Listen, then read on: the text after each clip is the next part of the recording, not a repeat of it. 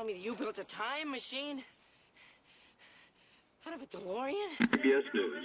You ain't afraid of no ghosts.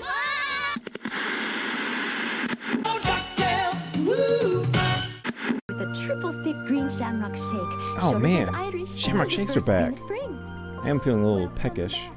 I wonder. Hello? Hello?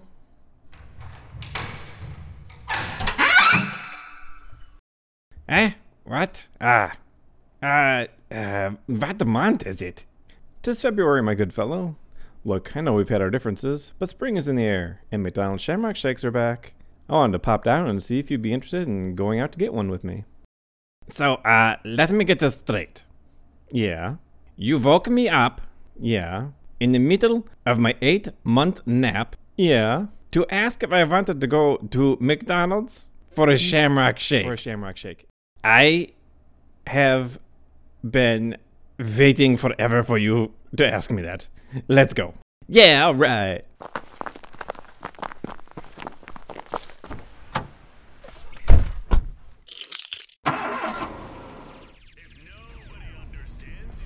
Hey man, thanks for coming out with me. So you like Shamrock Shakes too? Like them. Like them. I invented them. What? No way. Oh yeah, totally. Actually, no. But I know who did.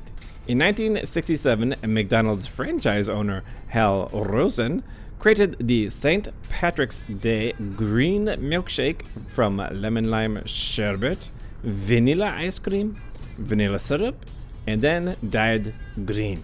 Then in 1973, it was just a plain vanilla shake dyed green. It wasn't until 1983 that we finally got the quote-unquote minty green goodness that we recognize today. Oh, wow, I had no idea you were so up on your Shamrock Shake lore. But wait, there's more. Shamrock Shakes helped build the first Ronald McDonald houses, which helped families stay close to their kids when they were in the hospital. In 1980, McDonald's introduced and swiftly locked away the Shamrock Sundae, a mix of vanilla ice cream and mint green shamrock syrup. We do, however, still have the Oreo Shamrock McFlurry. And you can even get a mix of chocolate and Shamrock Shake, which people like to call the McLeprechaun Shake.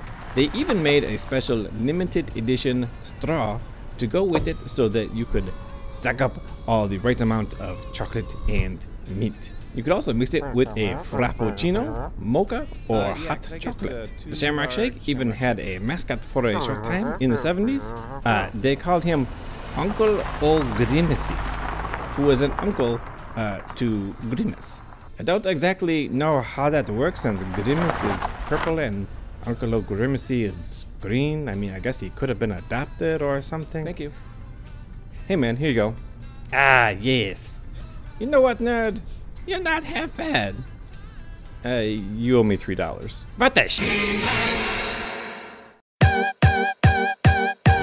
Hey everyone, Jay here. I just wanted to say thanks for listening, and I hope you enjoyed the show. Don't forget to rate and leave a review if you can, and don't forget to check out my other podcast, the Saturday Morning Beefcast, with super secret Project X co-hosts Eric and Lashida. We're currently discussing every episode of Thundar the Barbarian, and it's a lot of fun. For more nerdy and retro goodness, don't forget to check out Retro Pop Gaming on YouTube, Twitter, Instagram, and Facebook. Stay nerdy. You know what, nerd? You're not half bad. You owe me $3. What the shit? Love it.